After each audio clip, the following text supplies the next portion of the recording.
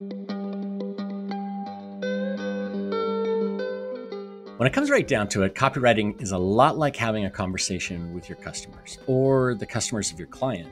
And like any good conversationalist, that means that you can't afford to be boring. You have to stand out, engage the person that you're talking to, and be interesting and interested. Our guest for this episode of the Copywriter Club podcast is copy strategist and storyteller Amy Collins. Amy shares how she's been able to have genuine conversations with her clients, and she gives us a few ideas for how we could all do better at this important skill. You're going to want to stick around for this one. But before we jump into the episode, my co-host for today is copywriter, voice strategist, and I just learned this a few seconds ago, trained as a radio announcer, Nicola Moores. Nick, welcome. Hi, thanks so much for having me. Yeah, I'm excited. I'm excited to have this conversation and have you share some of your takeaways. And of course, if anybody's been listening to the podcast for a while, they'll recognize that you were a guest on the podcast maybe a little over a half a year ago. If I remember, that was episode 253? 36. 236. Okay. Yeah. So check out what Nick shared. And you shared a ton of really good stuff, your research process, how you were a journalist, and some of the crazy stories that you had to track down as a journalist. It's a really interesting episode, good listen, and lots of good advice about brand voice. So we'll let people check that out. Thanks. And of course, this episode of the podcast is sponsored by Today, it's sponsored by the Copywriter Accelerator. We're getting ready to relaunch the Accelerator in January. So keep your eyes open for that. The Accelerator is our 16-week program that helps copywriters, some of them starting out, some of them who have been in business for years, reestablish or create the foundation for their business. We talk about things like mindset and goal setting. We help you create packages, price them appropriately, figure out how you're going to show up in the world with your brand, how you work with clients, all of those things. And we've literally just reworked all of the content. So we're excited to share this updated and revised version with the world. If you want to get on the wait list for that, go to thecopywriteraccelerator.com. and we'll send you more information as soon as that opens up. Okay, so we're going to jump into our interview that Kira did with Amy Collins and be back in a little while. So officially, I got into copywriting about a decade ago. I was pursuing the art of writing in different elements. Some of that was journalism, writing for a local magazine in Florence, Alabama, where I was living at the time. Some of it was writing a blog, kind of short, true stories, if you will, little essays. And then I needed money, and journalism doesn't pay and much, and blogging certainly doesn't pay. So I just started talking to people around town who might need a writer to help them produce copy for various projects. And that's how I got into copywriting. And I think it started with, working with the University of North Alabama College of Business, writing their newsletter, and other things just kind of came through various websites, blogs, and that sort of thing. Okay. And how did you find your clients along the way? Were you pitching clients? Were you reaching out to your network? How did that work? Yeah, a lot of networking. And like I said, when I got started, I was living in such a small town that I could just be out and about and see someone I knew and have a conversation and say, well, this is kind of what I'm doing. And they might have an idea for me and connect me with someone else. And so it's always been very organic for me in that way. And most of my clients I have found through referrals, through people that I've worked with before, or people I know who know what I can produce and would recommend me, and more recently, more referrals through fellow copywriters. So I have not done a significant amount of cold pitching, but I guess initially I have, because I just start conversations with people and, hey, I could help you out here and that sort of thing. Yeah, maybe we could talk about that, the conversation, because I think that's something that you do really well, just from our conversations, and where at least I don't think sales calls daunt you. It seems like you're able to jump on with prospects and sell them on a variety of packages, and you can write a variety of different deliverables. And it seems to come so naturally to you to have that conversation and have it turn into something much larger and often unexpected. Is there an art to that? Does that come naturally to you, or do you kind of go into those conversations with some strategy in mind? It does come very natural to me. I feel like I've been, perfecting the art of conversation since I was 4 and wandering across the street to the neighbor's house for looking for interaction, right? But I have thought about this a lot. Like, what's the art to it? What can other people learn how to do? And I think I'm probably more extroverted than a lot of copywriters, which I don't always identify with because I also appreciate a lot of alone time, but I love people and I'm genuinely interested in people's stories, their experiences, how they live their lives, how they make their money. And so I'm very inquisitive in that way. And the truth is, most people actually really enjoy talking about themselves. And if you give them an opportunity, they will share things with you. And for whatever reason, I think I have, a demeanor that's sort of disarming that people, I think that's the right word, that people feel comfortable talking with me. But I think for someone wanting to get more comfortable with that, always asking the other person questions. And it's a balance, right? Because you don't want to get too personal. You don't want to come off as nosy or judgmental, but a genuine curiosity about a person's worldview can create connection very quickly. Yeah, well, maybe we could talk about that in the sense of, let's say, a sales call, and how you can kind of shift that conversation so that you are interested and you can connect easily with that person, and maybe understand their worldview and ultimately turn that into a project where by the end of the call they're like, yeah, I want to work with you. Is there a certain way to do it on a sales call versus other conversations you may have outside of that business space? Yeah, I'm not sure I differentiate necessarily. Years ago, I was a sales rep for a wine wholesale company in New York City. And I remember once I was out with my manager, I think we were at dinner, and I was just having a conversation with the server. And he made a joke when the server walked away. He was like, "You're always working." I'm like, I don't even realize what I'm doing. I'm just having a conversation with this person about their experience with wine and their opinion with wine, right? So I think it's not a clear line between a discovery call or a conversation and a sales call.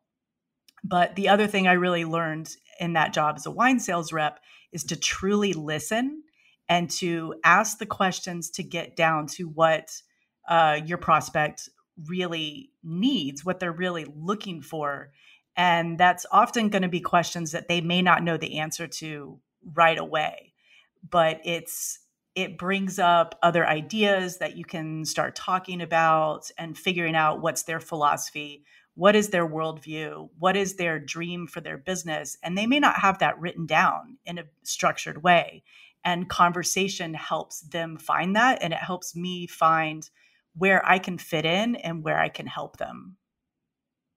And to figure out their worldview, what are some questions you might ask to figure that out in a conversation? Yeah, that's a really good question. Again, I don't have like a structured interview. I mean, I will ask people, and this is a hard question for people to answer, so I'm working on perfecting it. But I will ask people, what's your philosophy? What's your philosophy for business? What's your general philosophy about life?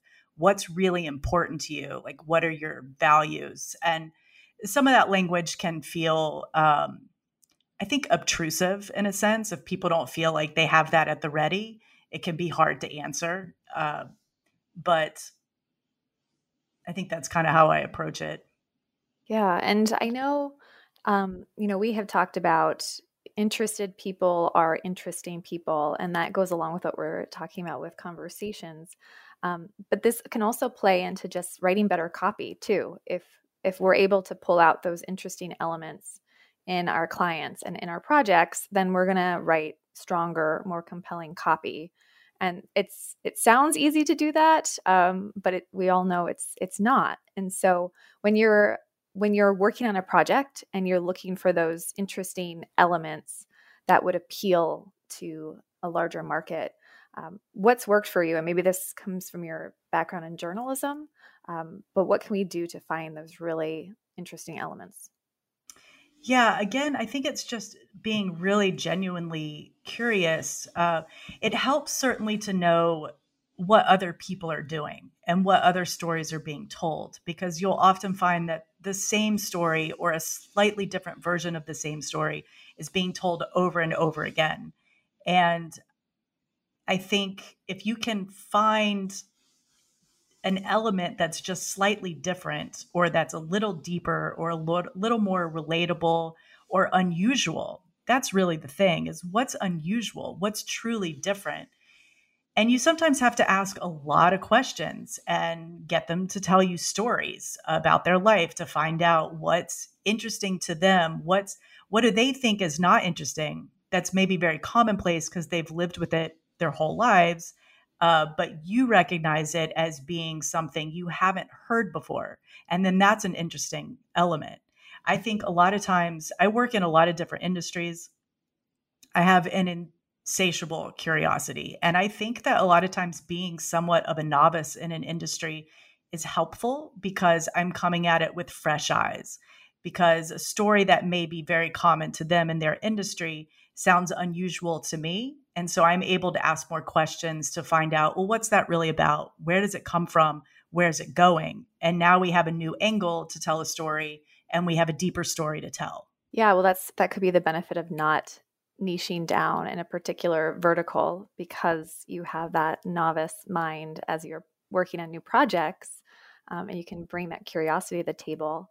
So that makes me wonder, what are your thoughts on niching, and how have you worked through it as you've approached that in your own business, especially, for you, because you have interest in so many different areas. How have you kind of narrowed in on your business? Yeah, well, I think I have struggled with this because I do believe, niches make riches, right? The more specific you get, the more you become an expert, the more probably in some ways the job gets a little easier, slightly more uniform. But for me, again, just being so curious about people and about the world. And I do think added to that, being somewhat of a novice coming to a project, is also the excitement of the newness for me. And that excitement is contagious. And then the client or the prospect feels that excitement as well. And it kind of can, inject some freshness to a project. But as far as niching down, I'm kind of going in the direction of what kind of deliverables do I really enjoy? What am I really good at? And of course, as far as the client goes, like, is the project interesting to me? Do I like this person's values? Do I feel like we're in alignment enough that we have a general idea about the world where I'm not going to feel like I'm, fighting to take on someone's values that don't fit, and vice versa, of course, if that makes sense. Yeah. And I love this because you're in the middle of it too, as you're figuring this out in your own business and figuring out your niche. So you mentioned asking, what am I really good at? And where has that led you? Where are you today as far as working through that process to figure out, where do I want to focus? What am I good at and I enjoy? Well, story is kind of my anchor. And of course, we all know we need story. We need brand story. We need stories for email campaigns. We know that story sells on a neurological level, right? It connects people. But it's such a core part of who I am, I think. And I do it in my own work, in my personal work. I do it in the copywriting. I do it on stage. Actually, I've, played quite a bit with storytelling and some comedy, and it based in storytelling. And so that's kind of the core coming from there. As far as physical deliverables, I really enjoy writing emails. I think they're such an incredible way to connect with an audience. It's a fun challenge to get people to pay attention in that way, but you've got the permission to be in their inbox. So you've got a foot in the door. You've started the conversation that way. And now it's a matter of essentially checking in and keeping the conversation going, no matter what you're doing, whether it's nurture campaigns or a sales campaign or, launch for a new product or a workshop. So I'm really looking in that direction, but also doing brand stories and about pages and things like that, just helping small businesses, solopreneurs, creators really tap into that thing that helps them tell a better story about themselves, about their brand, about their services. And can we dig into your storytelling style or, your approach to it? Because your stories are so powerful. And I know you have your own newsletter where you share your stories, which we can mention too. And I'm hooked every time I open up your email and, pour into your stories about Uber experiences and all sorts of experiences you've opened up and shared with us.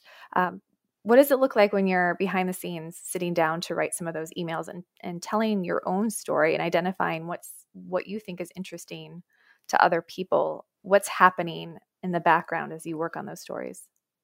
Yeah, that's another process that I've been thinking about a lot lately. Like, how do I distill this into some sort of formula? And of course, there is no formula. How I come up with the stories, what crosses my mind, I don't know where they come from, honestly. It's, I think I read a quote by Tom Waits once, the songwriter, who was in traffic in LA and he didn't have any paper, he didn't have a pencil, and these beautiful song lyrics came to him and he just was so frustrated that he's like yelling out the window, pumping his fist like to the muses, why now? Like, I can't accept this right now.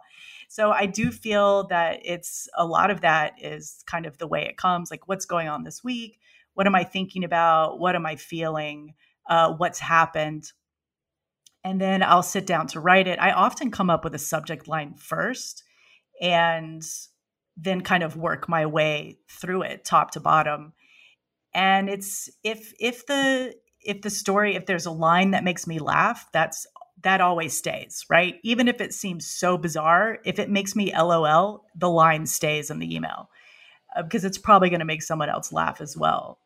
But I just have such a repository of stories as well. I've lived like 500 lives. It's pretty ridiculous. But so yeah, the magic is, in terms of like the system, like I said, I often actually start with the subject line at first. I'll often get an idea earlier in the week. I'll start thinking about something and I'll write it in my head. And then so once I sit down on Friday morning to actually write it, it usually flows pretty quickly. In the structure, I play with open loops a lot. I like to open with an idea or a statement or something that's just like, okay, what's going to happen next at the top? But I won't complete that until the bottom of the email. And I often will fold in multiple stories into one email, and like two stories can become one cohesive story, which I think is very much how natural conversation works, right? It's not super structured. We'll start talking about one thing and then it'll kind of flow into another element of that topic. And then we flow back to the original topic, or maybe we don't, maybe it continues, but it's all very natural and organic and it communicates. Yeah, and where could we possibly mess that up, or where have you seen other writers mess that up when we do integrate multiple stories into one larger story and it doesn't work out so well? What should we watch out for when we're writing our own? Yeah, well, you definitely need elements that bind, right? So you need some sort of pattern maybe, and that it could come across in so many ways. It could be a language pattern. It can be a theme pattern. It can be a character that ties in the two stories. I'm trying to think now of an email I could possibly reference, but of course, once I write something and send it out into the world, I've forgotten it exists. I'm on to the next thing. Well, let's talk more about storytelling because this is your area of expertise. And when you're reading other stories, let's just, stories written by other business folks and their emails, What do you catch? Like, what drives you crazy? Where you're like, hey, we could really do this better. We we can improve here. Are there any particular areas of storytelling that you catch when you're reading your own emails? Yeah, definitely.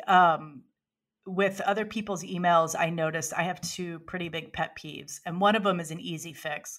And that is when people apologize at the top of their email. Like, you don't need to say, hey, I didn't write last week because, or hey, this week's email is a little short. Like, no one needs that. Like, it comes across as an apology. I know it's not necessarily intentionally that, or it may not feel that way when we're writing that, but it's unnecessary. And the chances are people who are on your email list, if you didn't write last week, they did not notice. People are very, very busy. They're getting a ton of emails. They may still be happy to see you and hear from you, rather, but they're probably not thinking, oh, you missed last week. Also, you don't owe anyone an apology for that, right? Like, I think especially women, we tend to say, I'm sorry way too often. And we actually don't owe apologies to anyone for anything. Rarely do we actually owe an apology, in which case most people are unwilling to actually make the apology, right? And to take responsibility. That's a totally different conversation. But that drives me crazy. Summaries at the top of an email drives me crazy. Again, hey, this is what this email is about. And you may not think that's what you're doing, but it is what you're doing. I think it's more powerful if you put more energy into creating language that just hooks and keeps them reading. People are not stupid. They will figure out this email is short. They will figure out this email is about this if you do that well and you craft it well. So that drives me crazy. The other thing, which is a little harder to fix, is when people pull their punches. And there are some very well-known email copywriters whose emails I adore and they're excellent. But every once in a while, I'll notice they pull a punch, which is when you make a joke and then you kind of apologize for the joke by saying like, oh, ha, ha, ha, or just kidding, or oh, maybe it's just me, and it again, it doesn't feel like an apology necessarily, but you're literally pulling your punch. It's like, so the metaphor, take boxing for the metaphor, right? The way a punch works in boxing is the power comes from your body. It's not just from the arm. It's not just from the fist. You have to use all the power from your entire body when you swing that punch, and you have to follow through with the punch. If you stop short when you just hit the other guy's face, then you have completely created a wall for all that power in your body, and you've literally just dropped it, right? It's basic physics. But when you continue the punch through the jaw, then all of that power goes and you punch the guy and now he's out and you've just won the fight. And it works the same way for language. When you stop short, when you kind of do that little like, oh, it's just me, then you take the power out of the language. And we do that because we're a little afraid that the line is going to offend someone or that we've showed a little too much of ourselves. And if you're not comfortable doing that, don't do it. But if you want to make a difference, if you want to grab people's attention, you have to follow through with that and let that land and let it be strong, whether people like it or not. What else can we do to have that power in our emails, like that power that you hold in your emails? And again, anyone listening, check out Amy's emails. Your newsletter is called Rude But Charming, right? Mm-hmm. Okay, so check out the emails. And so you know what we're talking about. What other elements do you put into your stories so that they hold that power, they hold the attention, and they still feel natural? Yeah, I think, in terms of like writing powerful lines that catch people's attention, it's probably helpful to be very opinionated, and be willing to kind of put those opinions out there. But I think I also spend a fair amount of time thinking about syntax and diction. And this is probably something that a lot of copywriters don't think about very deeply because in our work, we're often using voice of customer data, right? We are taking voice of customer data, you're taking every other language and you're crafting it, you're piecing it together. Whereas more classic writing is a little more nuanced and you're writing maybe from a different audience. So, but I think diction, when we talk about diction, word choice, right?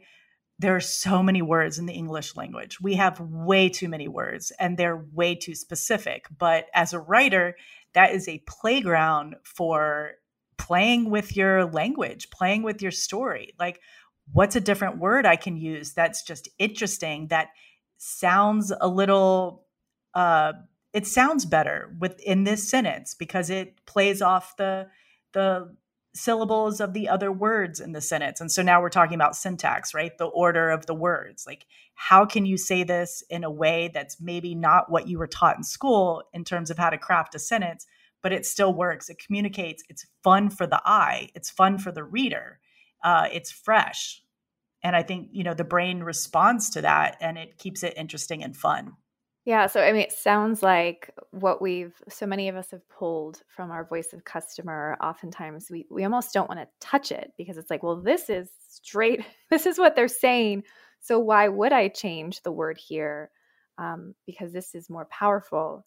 But, you're offering an alternative, like we can still capture the voice of customer and still play with language and pull in something that could be even more compelling and still work.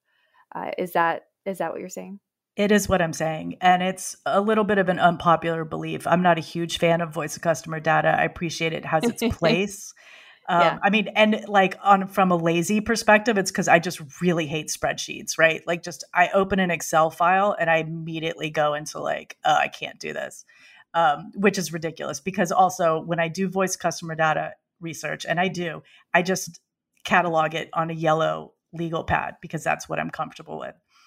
But I think even when we are using other people's language to speak to them, people will still respond to fresh language, right? They still kind of want to be wowed.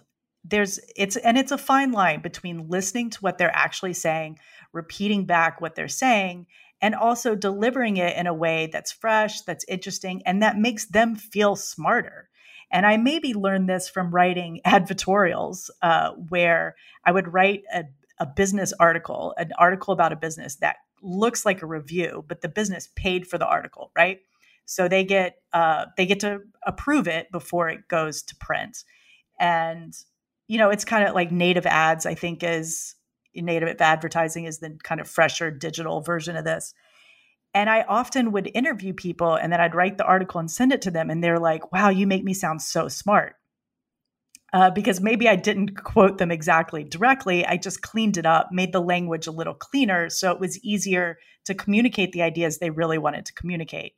And I don't think there's anything wrong with that. I think it is a different approach. And you have to be careful when you use that, of course. It's not a blanket approach to copywriting, but I think it's one that we could probably use a little more, spend a little more time on just to put out like more interesting content, right? Just something a little fresher, a little poppier, a little more interesting to read. So how can we do this better? Let's just focus on diction and syntax. If that's something that maybe we haven't focused on and we're just, we're pulling voice of customer and then kind of stopping right there and not going deeper, how can we focus on it and do better? Are there any exercises that we could think about or try just to focus on it if it has been a weakness in our own writing?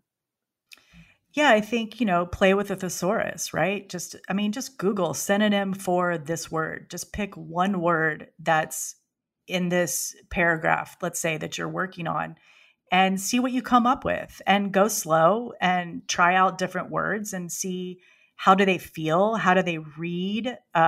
Where do the syllables fall? Does it, read it out loud? How does it sound? And make sure you're using the definition correctly. I mean, I often will write a word in my email and then I'm like, I don't know if that's what means what I think it means. And sometimes it doesn't, right? Like I misremembered what the word means. And often I get it right though, too. And then I celebrate. But So I think using a thesaurus is really a very simple way to play around with language. Also, all copywriters should be avid readers. I think most of us are, but read different kinds of material, right? Don't just read business books or copywriting books. Read fiction. And I say that, and I really don't read a lot of fiction, to be honest with you. I love memoir. I love essays. I love fact-based nonfiction.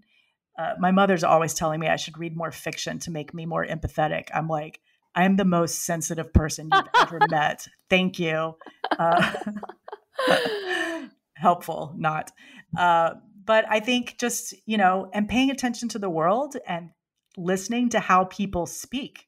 How do people craft sentences? How do they tell stories? When you talk to the cashier at the grocery store who's maybe she's a little older and she's a little lonelier and she just wants to have a conversation, and you probably just want to check out with your groceries and go, but just listen to the words she uses, what she's talking about, what she's saying. I mean, there are gold mines in that. You'll find phrases that people say that are so unusual that you can play with later. Let's break back into this discussion between Amy and Kira and talk about a few things that stood out. Nick, you're the guest, so you should probably go first. What jumped out at you from this first half of the interview? This was such a good interview. I made so many notes. Like, Amy is awesome. She's I awesome. just start by saying that. She's awesome. I think the first thing that really stood out to me was the phrase, the art of conversation. And that is how I'm going to refer to all of my sales calls from now on. Just really sex them up by calling them the art of conversation. No, I think it's such a powerful shift because sales calls are hard. And I think even though we're marketers, we sell our clients stuff every single day, like marketing ourselves and talking to people about ourselves, especially, if you're introverted or whatever, it can be really hard. I mean, I'm like you said at the start of the lovely intro about me, I'm trained journalist, so I can talk to people, and I struggle, selling myself and having sales calls. So that shift, it's small, but it's so powerful. And I love that Amy brought that and talked about that. Yeah, when I think about sales calls and a lot of the questions that we get from people that we're coaching, copywriters that we're coaching, a lot of copywriters start out thinking, oh, sales call, that means I have to sell myself. I have to sell my services. And so we end up doing a lot of talking, and that's not how a great conversation goes. The best conversations are when you're talking with somebody who's asking you a lot of questions, getting to know you, and they basically let you show up as the star. And I think as copywriters, when we do that, what Amy's suggesting, we're having this conversation and we're actually interested in what the other person is doing in their business, the transformation that they're being able to achieve with their clients, how they get traffic. Like, as we ask all of these questions about their marketing, about the things that they do, it's not just a better conversation and a better sales call, but it also engenders trust. And as you have that kind of a conversation, your clients are more likely to trust you at the end. And it takes a lot less, hey, choose me sales type stuff. And instead, they want to work with you simply because you're interested in them. Yes. I actually read this study that was done, and I can't remember where I read it, which is really annoying. But basically, they got these people to chat to somebody else. And after the conversation, the person that they spoke to was like, oh, that conversation was great. Like, they really listened to me. But all that had happened during that conversation was person A had just asked all the questions, listened, and then continued the conversation on with more questions. So because that person was listened to and felt like what they were saying was valuable, they immediately came away from that conversation really feeling like they were really seen and heard, even though it was really one-sided. And I think that's really important to show it the power of, like you just said, the power of listening and asking genuine questions and making that connection.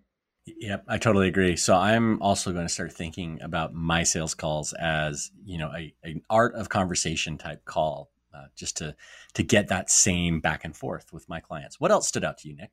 When she was talking about the inspiration that she gets and where she finds her stories from, like Amy, I used to be a journalist as well. So it's weird, like the places that you find inspiration, it's always when you're not thinking about work, that things just pop into your head. And I find that I get my best inspiration when I'm running. There's been many times when I've been running down the road and I've had to stop my Strava because I've had to write something down, like a really good copy idea. Because when you're able to like zone out, like just genius comes to you and like you feel really creative. What about you? Where do you get your inspiration from, Rob? Yeah, it's the same thing. It's like, it's never when I'm sitting at my desk. As I was thinking about what Amy was sharing, it reminded me of this story that Stephen Pressfield talks about in his book, The Art of War. I think it's in Art of War, but he talks about how when he sits down to write, he actually summons the muse, and he has this prayer that he offers up to the muse, the actual Greek. I guess the muses weren't goddesses, but the sort of deity that is responsible for inspiring music and literature, and he offers this prayer in order to just sort of set the table and basically tell the universe that he is ready for that inspiration to come. And I wish I were more like that. I wish I could just sit down and say, okay, I'm ready, turn on the tap, and it comes. Maybe Stephen's been writing for 40, 50 years, so it's maybe a practice that you pick up. But for me, it also tends to happen when I'm doing other things. So, I may be reading a book and suddenly hit with an idea, or maybe the idea is even, in the book, and I'm like, oh, wait, that thing that I'm reading about could apply to this idea for an email, or could be a new strategy that I want to try out with this client, or with something that we're doing in the Copywriter Club. And so I find a lot of that happens. It's not always as I'm sitting down with a blank page open, on my computer. I wish it were more like that. Same.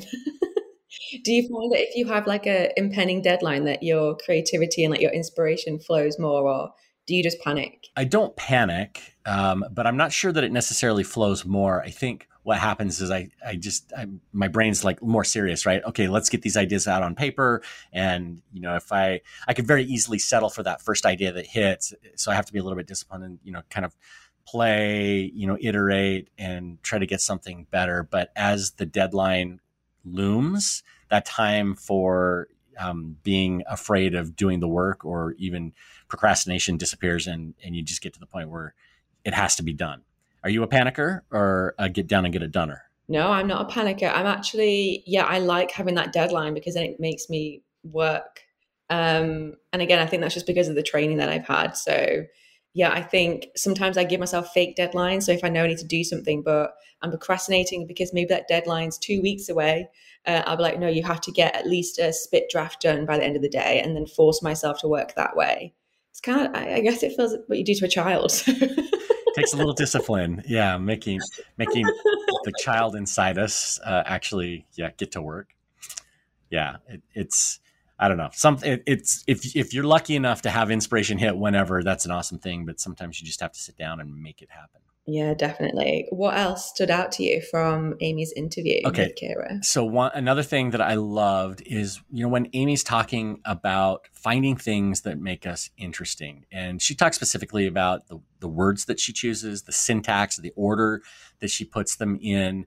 And I think this is really important. I've been hearing from a lot of mentors and people that I've been listening to recently who have been harping on this idea that better isn't better, different is better. And what that means is, you can't stand out by being higher quality or by being, 10% better, but by being different, you can stand out and get noticed. And when you're choosing interesting words, you're doing something with your copy that's different. You're not saying the same old things. Or when you mess up the sentence structure, or, if you're thinking of ideas, it's even bigger than that, right? You need to get noticed. And the thing that gets noticed is being different.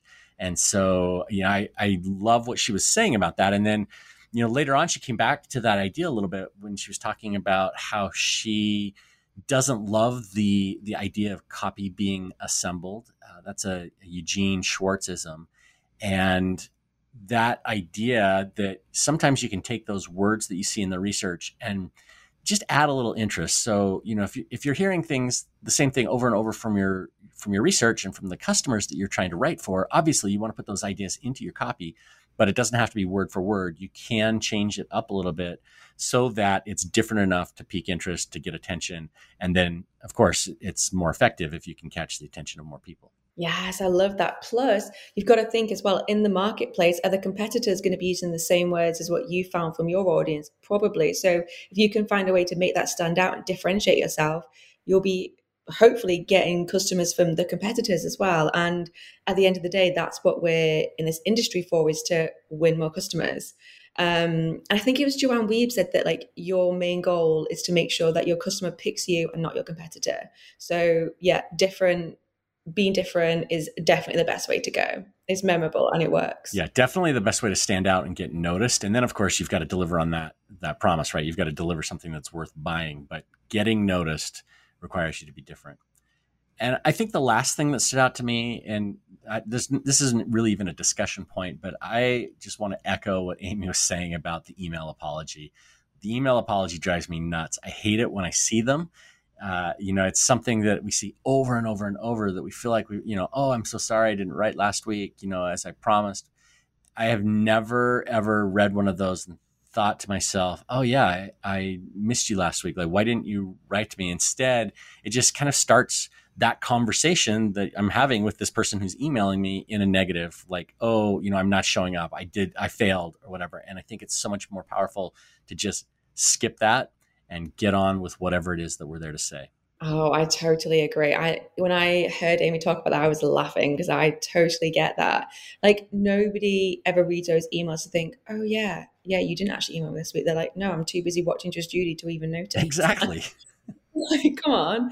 And I think that like template and that framework is so overdone now. I feel like it's become one of those things where maybe it was a recommended practice by somewhere. I don't know where it's come from. And now everybody does it. And so you see it all the time. I just feel like it's so overused. Maybe there needs to be like an email non-apology just to be different and mix things up. Maybe that's what we need to introduce.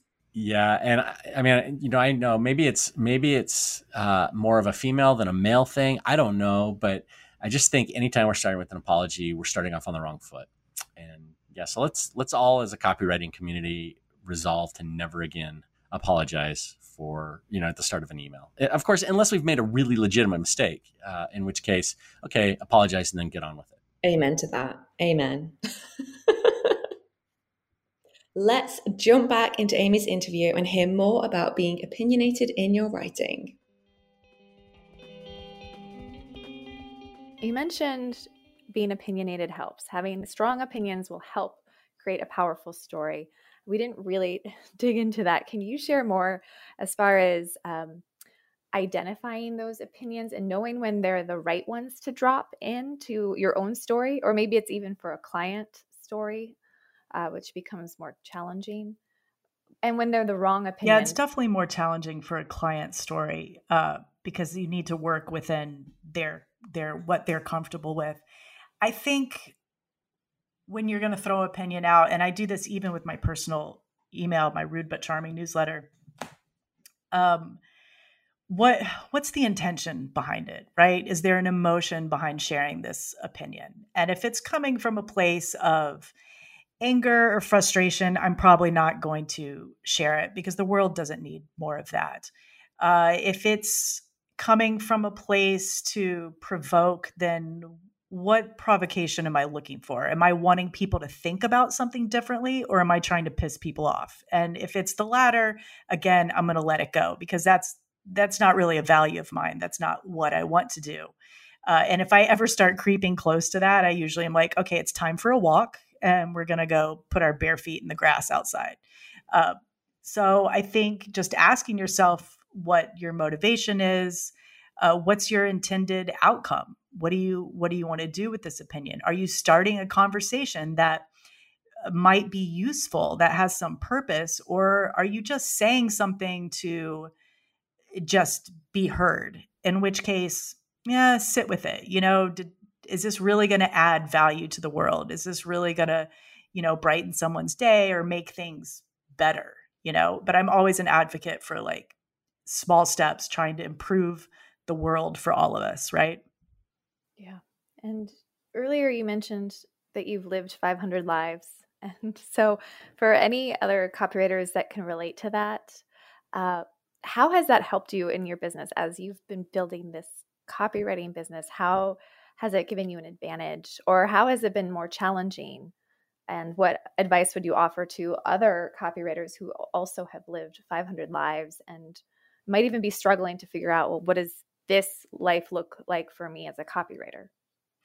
Yeah, I think it's definitely challenging when you are if you are that type of person where you have moved around a lot and you have worked a lot of different jobs, it is very hard in this culture, this society, to feel like you're making good decisions or you're making the right decisions, because unfortunately we are still, school systems are still teaching us to make A's, right? Hit perfection, make 100% on the test, follow this rule, then you take this step in life, then you take this step, and then you take this step. So if you're a person who that doesn't jive with, it is very easy to get to a point where you're ready to start out on your own and be a freelance copywriter or build your own business and think, well, I don't know how to do this because I've been doing it wrong all along. And of course, that's a myth. And all of this is a social construct. And if we start there, then we can kind of dismantle it in pieces. And whatever you've done up to this point, everything you've done informs what you're doing right now. And that's true even if you followed the rules and you went to college and maybe you got a graduate degree and then you got a good job and you kept that job for 20 years and now you're president of the company, whatever. Even that, like everything you've done informs what you do now and the decisions you make now. But I think for people who've done a lot of different jobs, you're probably bringing a fair amount of creativity to your copywriting business. And I think that's what keeps it interesting. And that's what keeps it fun. And that's what clients often respond to. Even if it's not written into their business plan, we need more creativity. They know they need more creativity, right? You need problem solvers, right? Like, okay, I'm actually reading Seth Godin's Linchpin right now. So a lot of this is really fresh in my head, talking about being a problem solver. And that's ultimately what most copywriters who have made the commitment to build their own business and really invest in themselves, we are problem solvers. We're doing more than just writing copy. We are, eking into strategy. We are doing customer relations. We're doing sales. We are wearing many different hats. And so how you connect those dots in your own business that's right for you, and how you show up for your clients and how you bring creativity to the table and all of that, I think, if you've worked 500 jobs, you've lived 500 lives, then you've already gained so many skills that you can't maybe necessarily quantify, right? They don't necessarily fit on a resume, but they all come together in ways that can help you set yourself apart as a copywriter and move your business forward and set your business apart and ultimately attract like-minded people who want to work with you. I know in our space today, you mentioned it's like the processes that are often suggested for growth are step by step, and it feels like we're oftentimes put in a box, and that's what we see as the success, at least in the online marketing space. So as someone who is a creative thinker and doesn't quite work in that way, how do you view and approach your own business growth as you look ahead? Yeah, this is something that I work on pretty regularly, and I will dip into a little bit of woo on this, but I do spend quite a bit of energy working on my spirituality, right? My sort of core values, my core philosophies, how I interact with the world, how I approach the world, how I see it, and just sort of constantly coming back to getting grounded. What's really right for me, what's true for me, what feels good for me right now in this moment.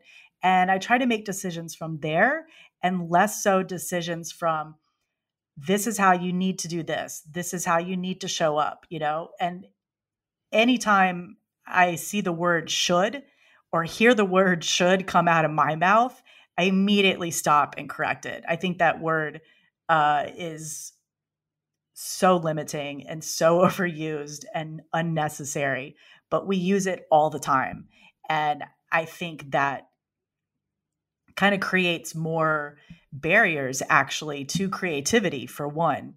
So to answer your question, I don't know if I did answer your question exactly, but I'm a very intuitive writer. I'm a very intuitive, relationship person. I just really kind of listen to what feels right. And I know that's probably not helpful for a lot of people because there are no action steps to that. But I think probably most of us could benefit from at least a little more of that. And do you have any examples that come to mind around where you've said should yourself to someone else or maybe to yourself and then caught yourself and it changed your perspective on something? Yeah, I don't know about necessarily changing my perspective, but I think even just recently I put a video on Instagram and I'm trying to remember now what I was talking about. But I think I used the word should and then and immediately stopped and said, no, not that word. Let's not use that word, but what you could do, and I think just changing it to could or can changes the whole flavor of the conversation, right? It's no longer a directive. It's no longer a rule. It's now a suggestion. It's a possibility.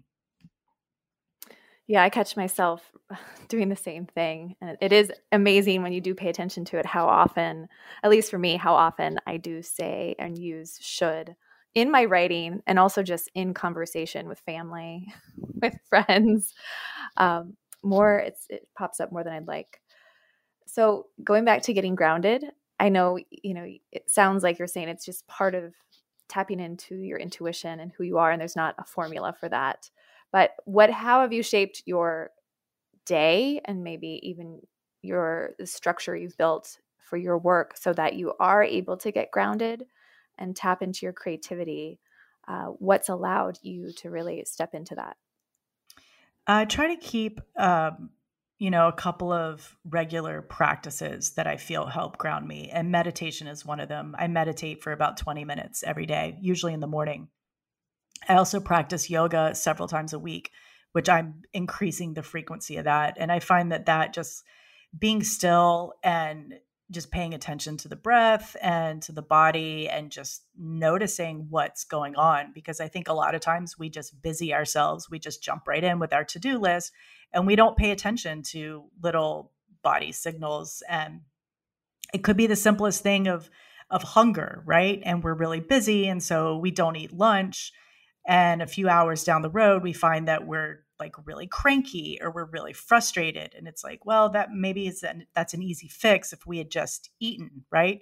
It can be as simple as that. It doesn't have to be really intensely emotionally based. And the thing I love about meditation, and I hear a lot of people say they're intimidated by meditation or they tried it and it doesn't work because they're like, I can't get quiet. Like my mind just keeps racing and I just think the whole time. And it's like, well, that's part of it, right? Like I love meditation because you can't get good at it. It's not about being good at meditating, right? It's about the discipline of just being still and recognizing what's going on. And this morning, for example, I had many different thoughts and I have started visualizing them as these little wooden balls that have grooves in them. I have no idea where that came from. But every time I have a thought, I'm just like, oh, there's another little wooden ball. So I just place that in front of me, imagination, and go back to the breath or go back to listening to the sounds around me. That's all it is. It's just about being aware. And I think that when we develop this practice of being aware of our thoughts and our actions and what we're doing, then we become more aware of what we're doing in our business, right? The decisions we're making. Why am I implementing this? What is this? What do I think this is truly going to do for me? Is this going to grow my business? Is this going to get me more clients like I want? Or am I doing this because I feel like I should, there's the word, right? Should be doing something because business owners are busy and we're always doing things. And that is, a philosophy that I don't subscribe to. But I think a lot of us get caught up in that, right? Yeah. Well, I'm just thinking of what you shared about meditation. We are trained to want that A. So many of us to get the A, earn the A, to become perfectionists. So meditation is tricky if there's no A. We don't know how to attain the A. It's like, then how do I actually do this? It's challenging. And as someone who, again, has lived those 500 lives, what has surprised you the most as you've built your copywriting business? What's popped up for you? Oh, that's a great question. I think what surprised me the most is probably How easily opportunities come my way, maybe. For someone who doesn't really hardcore market or cold pitch, I have, it's funny, like going back to what you were asking me before about having conversations with people and the difference between a conversation and a sales call is I feel like maybe a year and a half ago, I was in a job and I lost the job, or it evaporated. And I was talking to a friend about being stressed out about replacing that income. And she was like, yeah, I feel like this happens to you. And then you just have a conversation with someone and then you have like 3 job offers. So I feel like, is how much opportunity is out there, right? It's, and I've certainly, as an artist, as, a working comedian, as like a person who wanted to just write art and not do copywriting, I'm very familiar with the feast or famine. And the truth is, there is money out there. There's always money. There's always opportunity. There are always clients who need work. And it often doesn't take that much to put out a feeler and have something come back to you. Maybe it's not the perfect thing, but I think that has been really surprising to me, is just how many opportunities are available. Yeah, and what's the one thing beyond the conversation and the conversations that you have consistently? What's the one thing that's helped you build your business the most over the last year or two? I had taken a step out of copywriting for a little while. I was doing some other things, and then the pandemic changed all those plans for me, as it did for many people. And I got back into copywriting because an old copywriting buddy had too much on her plate and started referring clients to me. And that kind of snowballed into a pretty decent income. And I thought, well, let me get serious about this. So I actually joined the accelerator program with you and Rob. I guess was that January of this year? I mean, like, what even is time, right? Yeah, bizarre. So I think making the active choice to really invest in myself and invite some structure in, invite some ideas, that has helped. And really the most, the greatest takeaway from that and the pricelessness is just the relationships, right? I mean, you can't beat that.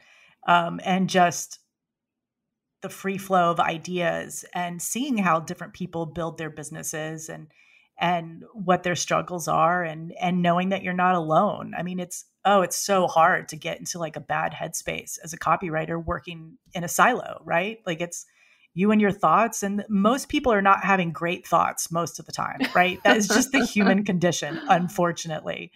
So it's nice to be in a room with other people who are like, oh man, I get that. I had that thought today too. And you can kind of just like lift each other up and just brush off and keep going. So many negative thoughts. We're just wired that way. It sucks, but it's true. So let's talk about your business today. What does your business look like today? How can clients work with you and hire you today? And how can copywriters work with you as well? Yeah. So I touched on this earlier, but I'm doing a lot of email campaigns, different types of emails, welcome sequence, launch sequence, some nurturing campaigns, that kind of thing. And brand stories, about pages, helping people just tell better stories, particularly, small business owners, creators, service providers. I'm also doing a lot of punch-up work. So that is a great way for copywriters to work with me if, they have some existing copy, but they want, a little fresh take on it, or they want, it's also a great way to learn how to nuance that language, right? That voice of customer data, that I can work with them on just kind of punching it up, like making it a little bit extra special. And people can find me through my website, therealamycollins.com, and also on Instagram at @thereal_Amy Collins. And my Instagram marketing is a little bit of a mix of, comedy, humor, and I don't know, I guess business oriented stuff. It's kind of fun. It's a little loose. It's personality driven. So if people are into that kind of thing, then they should check it out. And where can we go to jump onto your email newsletter, Rude But Charming? You could go to rudebutcharming.com, or you can go to therealamycollins.com. The Rude But Charming website forwards, but sometimes that's easier to remember. There's a sign up page, naturally. Okay, so I want to know, as we're wrapping this up, I want to know what you're most excited about right now in business, or what you're looking forward to the most. Yeah, so many things, right? So I've got like my hands in kind of three different, directions, which sort of looks like I'm split, but they're all, there's a common thread through all of them, which really comes down to, again, storytelling, right? And connecting with your audience. So I love my Rude But Charming email newsletter. I enjoy it so much. So I'm always looking forward to that and doing more stage performance as the pandemic kind of relaxes and things open up, doing more comedy and live storytelling shows, which is really fun. And then how does that all fold into my copywriting business is I get to use all of that craft and that personality and that quirkiness and that fun, ideally, to, produce, email campaigns and stories for clients who are, wanting to grow their business. And that's exciting for me to be able to help someone else, level up what they're doing and what's important to them. And my final question, because we can't have this interview end without me asking you about your rideshare experience with Uber and Lyft. And the question is, what was the biggest business or life lesson from your time, as an Uber driver? What did you pull away from that actually shows up today frequently for you? Oh gosh, what shows up today? I think from a marketing standpoint,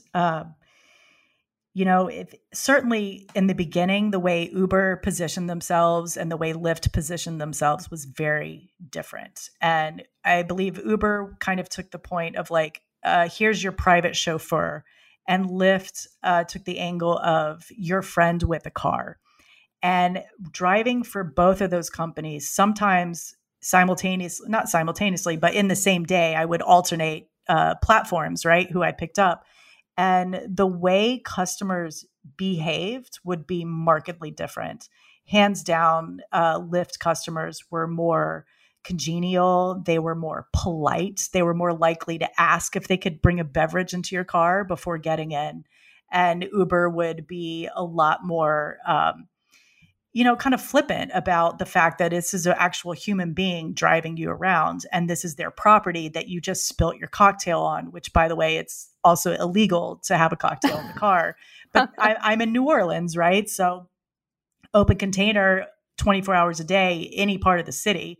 There's a fine line between that. But and of course, Uber was first. So there's more people on the platform. So you have a broader range of quality of people. But I think it really taught me that a lot of people don't have manners and a lot of people don't tip. I know, I really hate for this to go negative, but it was on a personal level, it taught me that was the wrong job for me. But at the same time, I have some incredible stories, and I did get to meet some really lovely humans. And every once in a while, people would treat you really well. And if you want those stories, you have to get on the Rude But Charming list. It's totally worth it to jump on there. Well, thank you, Amy, for your time today, and thank you for working with us over the last year in your business. It's just been so much fun to hang out with you and get to know you better. Well, thank you so much for having me. This was really fun. That's the end of Kira's interview with Amy Collins. Nick, let's talk about a couple more things just before we check out here. Again, made a list of things that we want to cover, but you're the guest. What stood out to you? Oh, I feel like as well as getting rid of email apologies, let's get rid of the word should. Okay. I feel like Amy is starting a movement in this podcast because she is bringing up so many points. And I'm like, yep. Yeah, no, I think the word should just needs to end. I think there's so many there's so much expectation around the word. And I was taught, and again, I can't remember where I've learned this, but it might be my therapist. She said to reframe, when I ever want to say should, I say want instead. So instead of I should do this, it's a I want to do this. And it just reframes things in a more positive way if I actually do want to do that thing. But often when we're using the word should, it's around, an expectation that other people have of us. It's not actually something that is going to move our business forward. It's not something that's going to help us. And yeah, I think it needs to go. I really like that reframing idea, because when you say I want, it becomes really clear. It either is something you want or you don't. Like I should have 100,000 people on my mailing list versus I want 100,000 people on my mailing list, or I should make 6 figures, 7 figures, whatever, versus I want. And then when you start saying I want, well, maybe I don't actually want 6 figures. Maybe I want time, for myself. Maybe I want to be able to go running, and so. Rather than I should sit at my desk until 7:00, actually, I want to take the afternoon off and get on my bike or whatever. So I love that reframe. I think that's really smart. Thanks. Yeah, it just takes it away from like what we think other people want us to do and what we actually want to do. And like you said, like how we want to run our business. But what stood out to you from the second half of that interview? This is something that I think a lot about with our marketing and when I see other people doing it, but being smart about the opinions that we share. I think it's really important to share opinions and to not just be bland, going back to what we said earlier about being different and standing out. Bland doesn't stand out. And so having opinions can make you stand out.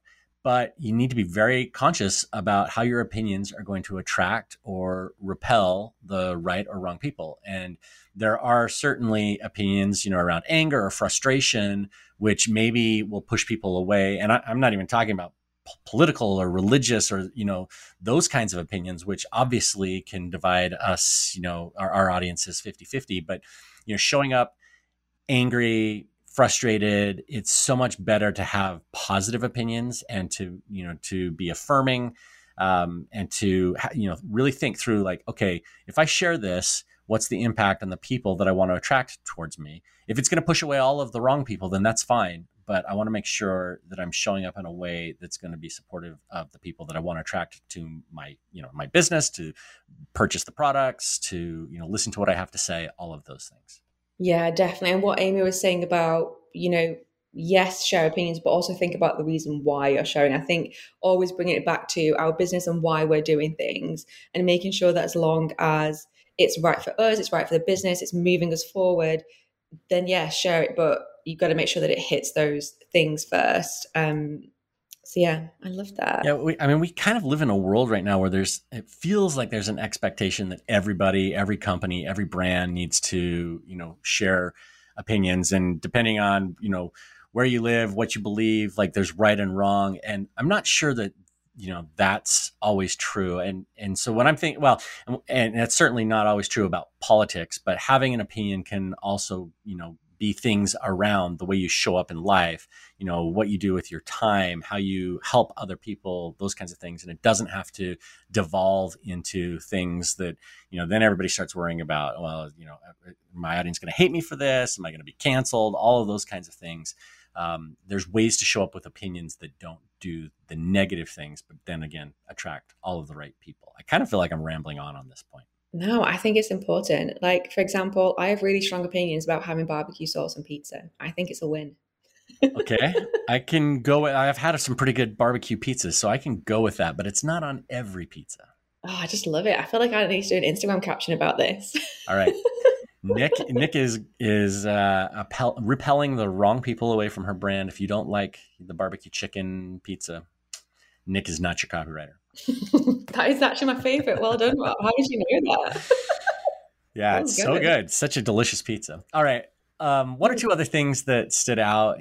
Amy talks about taking the time to ground yourself. She talked about specifically meditating, yoga.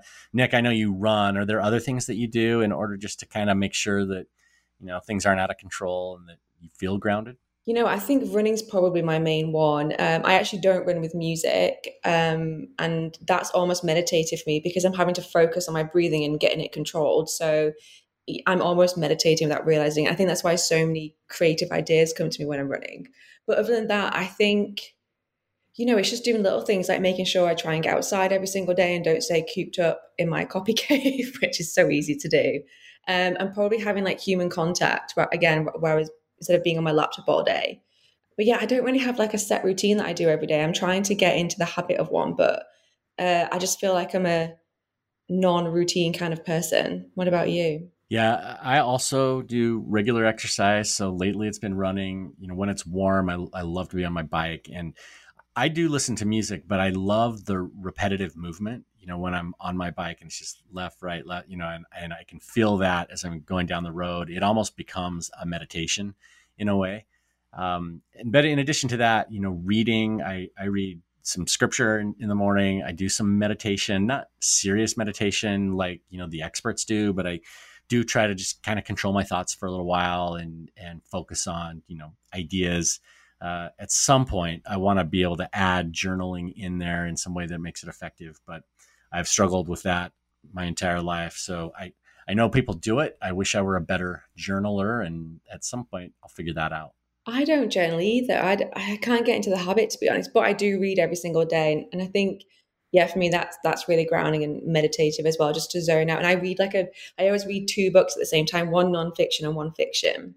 Okay. And what's the fiction you're reading right now? So it's a random book that I found in Airbnb that I stayed at a few weeks ago. I really hope it's not theirs and they want it back. It's called The Almighty by Irving Wallace, I think. It didn't have a cover on it. So I literally just picked it up, not knowing what it was about, and started reading it. And it's great. I love it.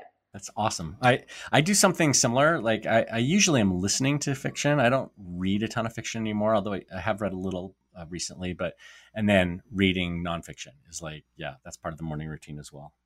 All right. I'm adding your book to my list here. It's good. That's a fiction book. But it's good. Yeah. It's actually about journalism, which I had no idea when I picked up. So yeah, it's cool.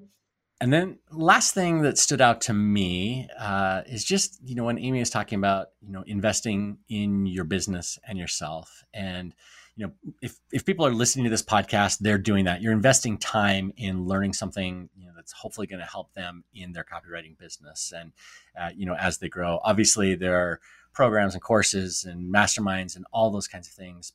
This is something we talk a lot about on the podcast. We say it a lot, but there's no better investment than investing in yourself. And it's an investment, even when it feels sometimes expensive or, hard to justify. When you're investing in yourself, there's always a payoff down the road. Oh, I 100% agree. And actually one of the best, and I've not been paid to say this, but I'm just going to say it anyway. One of the best investments I definitely made in my business, if not the best investment, was 100% the think tank, the mastermind that you and Kira run. And again, I've not been paid to say that. Yeah, I didn't. It's not in the notes. It's not in the notes. I'm freestyling. But no, and I think the reasons why Amy actually touched upon. So firstly, you help us do things our own way, which, Amy talks about not following the rules. I think that, again, I keep going back to this, but it's so important. Like, we're given so many expectations in business to, read this book and follow what it says. But we have to make sure that things work for us. For example, when I was in the think tank, it felt like everybody was, releasing their own course. And I was like, I should release my own course too. But it just didn't feel right for me. And you and Kira helped me realize that maybe that wasn't the right approach for me at that time. And later when I released a digital product, but there was a strategic reason behind that. It wasn't just because I felt like I had to keep up with everybody else and do that. And another thing it helped me with really was when she's talking about the opportunities as well. There's opportunity everywhere, but you have to go out there and get to know people and speak to people, really to find out where they are. And I think once you start doing that, you realize actually there is enough work out there for all of us. Community over competition. We can all be friends, but sometimes it's easy to sort of hide away and want to be by ourselves. But having that community and that network really does help find those opportunities, because there are so many out there. And so that's why I was really grateful for the think tank as well, because when I joined, I'm in the UK, I had no idea of any other English copywriters at the time. I just met one of the Ismail about that time, but other than Iman, that it was not really anybody else that I knew. And then obviously there was this huge community in mostly in America, that now a lot of people I'm friends with, we chat to each other and help each other out. And I think that's so important to, even if you can join a paid mastermind, find a Facebook group. I know your Facebook group is, the free one is huge. And there's a lot of people in there that people can connect with to find those opportunities if they feel like they're really struggling and don't know where to turn, but they really are everywhere. And I feel like I went on such a tangent. I just feel so passionate about it. Yeah, it's so important just to get out there and start talking to people. Like Amy says, like follow the art of conversation. Like you don't know where it's going to lead you. It's going to be tough getting out of your comfort zone at first. But it's so, so worth it. Even if you're just making friends and connections, it will help you down the road. Yeah, I couldn't have said that better myself, even if I had written that into the notes, which we didn't. But, I echo that. I wish that I had gotten to know more copywriters sooner and to connect in the ways that, Kira and I have been able to do in the Copywriter Club. And I just think it's such a powerful way to grow your business, to grow your own skills, and just, inspiration. There's just so many things that come out of it. So I 100% agree. If not our community, find a community somewhere where you get that kind of support and inspiration and all of the things. Anything else, Nick? No, it's just such a good interview. I think my last thing I wanted to say was that I totally signed up for Amy's newsletter after listening to her podcast. It's a good one. She's very interesting. Again, it's not your typical marketing newsletter or whatever. She kind of writes what's on her mind, whatever has come up, but she shares very interesting stories, and it's a good one. So we'll encourage everyone to do that. I'm looking forward to getting my first email. And I think the one thing that I do feel like was skipped over in this podcast was the fact that Amy is a comedian as well. That's true. She is. She's done some stand-up, and she's funny. She's really funny and fun to be around. Oh, she's awesome. I'm really looking forward to getting my first newsletter from her. We want to thank Amy Collins for joining us for today's episode of the Copywriter Club podcast. If you want to connect with her and get on her newsletter list like I have, be sure to head to therealamycollins.com. And that's the end of this episode of the Copywriter Club podcast. The intro music was composed by copywriter and songwriter Addison Rice, and the outro was composed by copywriter and songwriter David Muntner. All right, before we go, I want to thank you, Nick, for co-hosting with me here. And if you like what you've heard as you've listened to Nick and I and Kira and Amy, leave a review on Apple Podcasts, or if you're feeling extra generous, go ahead and share this interview or this episode with a friend who you think might benefit from it. And then one last thing, if you enjoyed what you listened to, jump into some of the other episodes that are related to what we shared today. In episode 94, we talked about email marketing with Val Geisler. That's a really good episode. Episode 224, we talked about warming up your cold pitch with Bree Weber. And don't forget about episode number 236, which you mentioned earlier, which features Nick Moore as my guest host today. It's a good one as well. Links to all of those are in the show notes. Thanks for listening. We'll see you next week. Copywriters coming together to help the world write better copy and make more money. Kira and Rob's Copywriters Club can make you lots of money. Listen to it. Kira and Rob's Copywriters Club can make you lots of money as long as you listen through the whole